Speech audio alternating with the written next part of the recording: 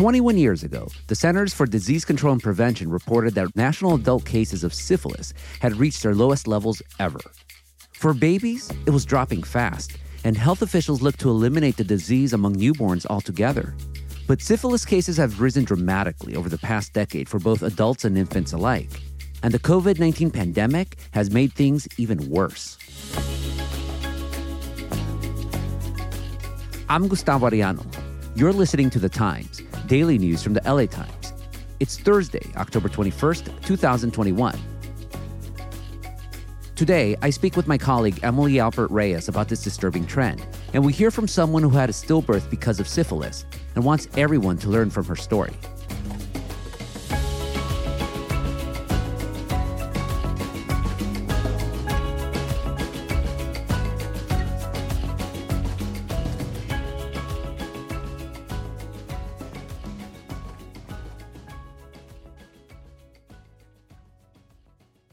Syphilis cases were already surging nationwide before the arrival of COVID-19. Then the pandemic hit. Clinics that screened people for sexually transmitted diseases closed. Health workers who focused on syphilis cases were reassigned to COVID-19 duties. It's a maelstrom that allowed syphilis to explode. There's a way out of this epidemic. Syphilis is curable, and if we can get more pregnant people tested and treated in time, that'll protect their babies too. So are we going to do it? Emily Alpert Reyes covers public health for the Los Angeles Times and has covered this issue. Emily, welcome to the Times. Thanks so much for having me. Remind us of what syphilis is and why it's so dangerous. So syphilis is a bacterial infection. It's usually sexually transmitted. It can cause sores, and if it's not treated, it can become much more serious. It can eventually affect your internal organs and your nervous system. And it can be extremely serious for babies who can be infected with it in the womb if the pregnant person has syphilis. So it increases the risk of stillbirth, as well as neurological problems, bone deformities, blindness potentially. And it can also make it more likely that a baby contracts HIV if the mother is HIV positive as well. The thing that is so galling about this to health professionals is that this is a preventable problem. This is not a medical mystery where, we're puzzling through how to deal with this. This is an extremely treatable illness. And the fact that it's persisting this way really points to some of the shortcomings of our health system.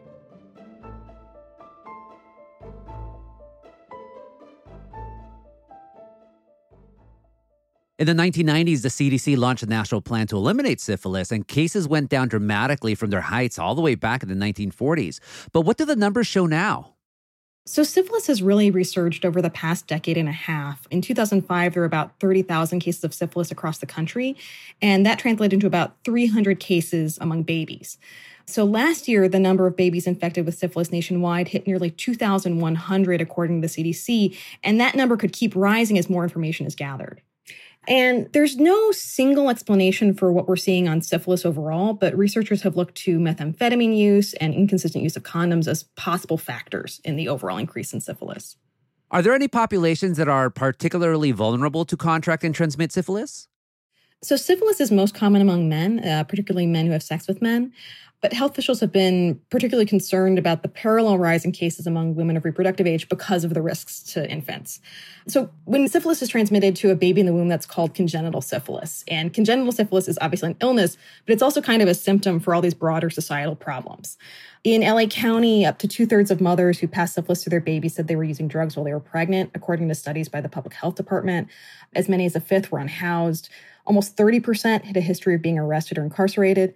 And 40% never got prenatal care. And these are also disproportionately women of color, which one expert I talked to described congenital syphilis as like a Trojan horse for all of our different social problems. Countries like Thailand and Belarus, they told the world that they were able to eradicate infant syphilis, but numbers in the United States kept going up starting in the mid-2000s, and then the pandemic hit. Yeah, and health officials have been really concerned about the ways in which the pandemic could be exacerbating this issue. In LA County, in particular, a lot of the efforts that had been launched or planned to try to attack congenital syphilis basically got put on ice. People who were, working on this issue got diverted to COVID-19, which, for good reason. We have a pandemic. People were concerned about it. But it does mean that a lot of these other issues have not been tackled the way they need to be. So if someone who is pregnant has syphilis, they can be treated before the baby is born. It can basically prevent the baby from being affected. Depending on how far along the illness is, it can sometimes be treated with, a shot or two of antibiotics.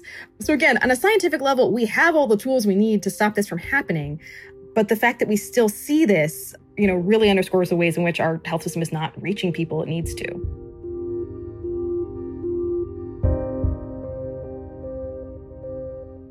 We'll be back after this break.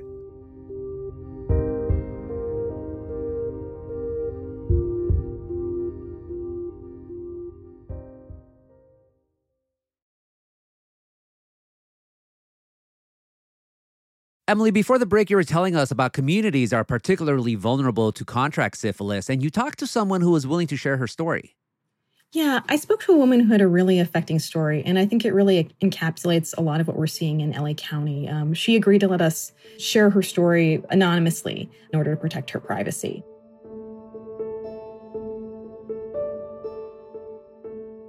So the woman I spoke to said that she had started using meth at a point in her life that was really overwhelming.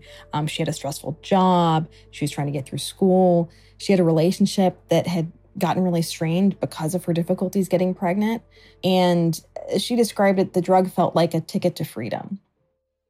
When I started using, it took like the conscience away, like a guilty conscience of things that I was doing or the stressful life that I was living. It was almost like a relief for me. She wouldn't even refer to syphilis by name. There's still a lot of shame and embarrassment around it. And so she would just refer to it as the S. The lifestyle that I was living, I didn't grow up in that lifestyle. It didn't come from that. I always practice safe sex. I don't have many partners. And so I always tried to take care of myself. So it's hard for me to admit that happened to me because I almost feel like everything that I've done, everything that I led up to, I eventually ended up getting this, even though I always tried to be safe. I always tried to be clean. So in her case, she never got prenatal care because she didn't realize she was pregnant. And she didn't realize she was pregnant in part because she had tried to get pregnant before and had a lot of difficulty conceiving. So a lot of the things that you would sort of look at and say, hey, maybe I'm pregnant, she had kind of waved off and said, there's no way I could be pregnant. How did she find out she was pregnant? So she started having a lot of pain. At that time when I started to feel the pains, I was more scared and I did want to call 911. But when you're using, you avoid the doctors, you avoid the clinics. You avoid all of those things. So it wasn't like the first thing on my mind. I was scared to go in case they knew that I was high and I was using. And plus, I knew that I was going to be high and I wasn't going to be acting correctly. It wasn't until she was actually taken to the hospital and had someone put an ultrasound wand on her that she found out that she was carrying a baby. She described this really intense kind of series of news being delivered to her while she was getting her ultrasound, that she was pregnant, that it was a boy, that the baby was 6 months along, and that his heart wasn't beating. A guy came in and he was trying to take out my blood, do some blood work, blood samples. And I think that's when it hit me, finally. I was able to think. I played back in my head of what I heard, and I was like, she said a baby? Like, a boy, 6 months? And I think that's when it hit me. And then I started to cry. I started to cry so much, like I've never cried before. And the guy was taking out my blood, and I can tell that he was kind of sad too. He kind of lowered his shoulders and he was just trying to do his job as fast as possible, because as soon as he took out my blood, like, he left the room so fast. And I just stood there crying by myself.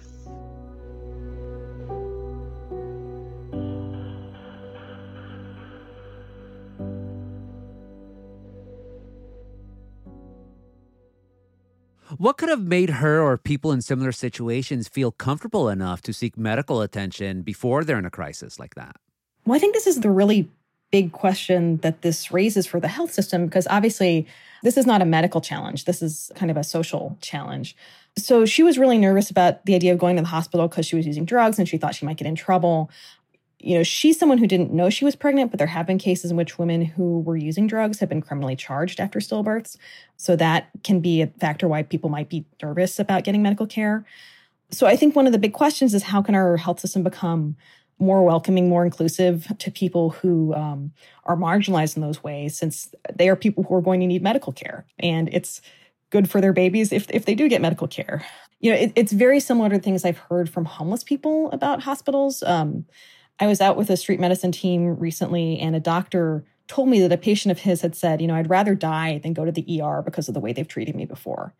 So if we don't, ensure that people really feel welcome and comfortable, that they don't have to be afraid of those environments, this is going to continue to be a problem. This goes beyond the medical system too, right? I mean, this is bound up with the criminal justice system and also with the child welfare system. Some pregnant women may have avoided prenatal care because they're worried that the state could eventually take away their baby. I spoke with the Department of Children and Family Services, and they wanted me to emphasize that if someone had concerns about the welfare of a child, that assessment would happen after the baby is born. It would not happen during prenatal care. But given how many babies, with congenital syphilis do end up in the welfare system, that fear is not coming out of nowhere. Do health officials see anything that might get the syphilis eradication program back on track? Well, after our story came out, the LA County Board of Supervisors passed a motion seeking an updated plan to address the crisis. I think, first of all, they want to restore all the things that were derailed by the pandemic, right? So we need to be reopening clinics that were closed. The pandemic also derailed a lot of plans to launch things like there was going to be a new team focused on rapid response to syphilis cases. That's something that health officials would like to get started. But given that this is something, this is a problem that predated the pandemic. And before the pandemic, there was a county report that came out that said, basically, unless we have very serious changes, this epidemic is likely to continue or worsen. So some other ideas I've heard mentioned, one expert I spoke with said, we need to be investing more in street medicine, reaching people where they're at.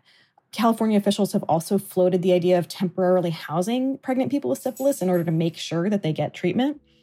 And I think one of the biggest questions is how do we find better ways to make sure that people feel really comfortable coming into a hospital or clinic? And the woman who lost her baby to congenital syphilis, how has she been processing everything that she went through? So she was someone who really had wanted a baby for a very long time. So I think it hit her especially hard. I am sober now, so it's the grief, the loss, the sobriety. I basically went cold turkey. I haven't gone back till this day. And so I'm still dealing with it. I'm still talking to a therapist. It does become difficult at times, but I do take it day by day. And, everything that happened to me, I take it as a lesson, and I definitely learned from this lesson. Thankfully, she's been able to get emotional support. She's gone to therapy. And I think she's been able to make some peace with what happened, including, wanting to tell her story. I thought maybe syphilis was not that easy to get, and then for me to get it, knowing other people have it, it has become a problem. More and more people are getting it. I do believe that drugs do have a part in it as well, because when you're on drugs, you're careless. You're very, very careless. So I do feel like my story is helping, and that's why I finally agreed to do it. It made me feel better in a way. It took a long time for her to get the ashes for her baby, in part because she said at one point the mortuary called and told her that there was a hold on the cremation because the state had somehow gotten involved. Nothing ever came of that. She wasn't charged with anything. But again, it goes to that kind of fear that people have around these cases. I felt like I was grieving this whole time. I felt like it wasn't over. And finally, when he's home with me, I felt like, okay, it's over. I could finally rest. He's home with me. Even though he's, I received my baby in this form, to me, it's the same. She described picking out this really beautiful urn with an angel enveloping a baby in its wings. And despite the pain and trauma she has around this, that at the end of the day, she has her baby with her. I don't know how to explain it, but it's the same for me. I feel like I have my baby here, and I picked the most beautiful urn that I could find, and I even had dreams about it, and I found it, and that's the one I wanted, and I got it engraved, and it's just so beautiful, and I have him here at home finally with me, and I still think of it as a gift because, I feel like God does answer your prayers, and he did answer my prayers, and just the mess that I was in, I still received that gift, and I still have that gift here with me.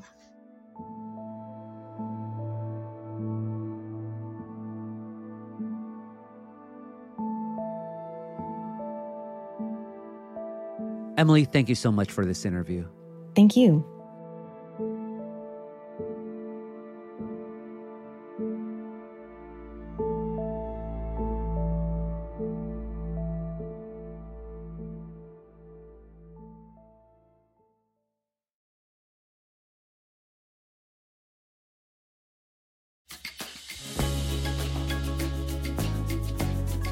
And that's it for this episode of The Times, daily news from the LA Times.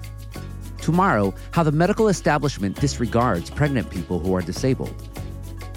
Our show is produced by Shannon Lin, Denise Guerra, Ashley Brown, and Melissa Kaplan. Our engineer is Mario Diaz. Our editors are Shani Hilton and Lauren Rabb, and our theme music is by Andrew Eapen. Like what you're listening to? Then make sure to follow The Times on whatever platform you use. I'm Gustavo Arellano. We'll be back tomorrow with all the news in Desmadre. Gracias.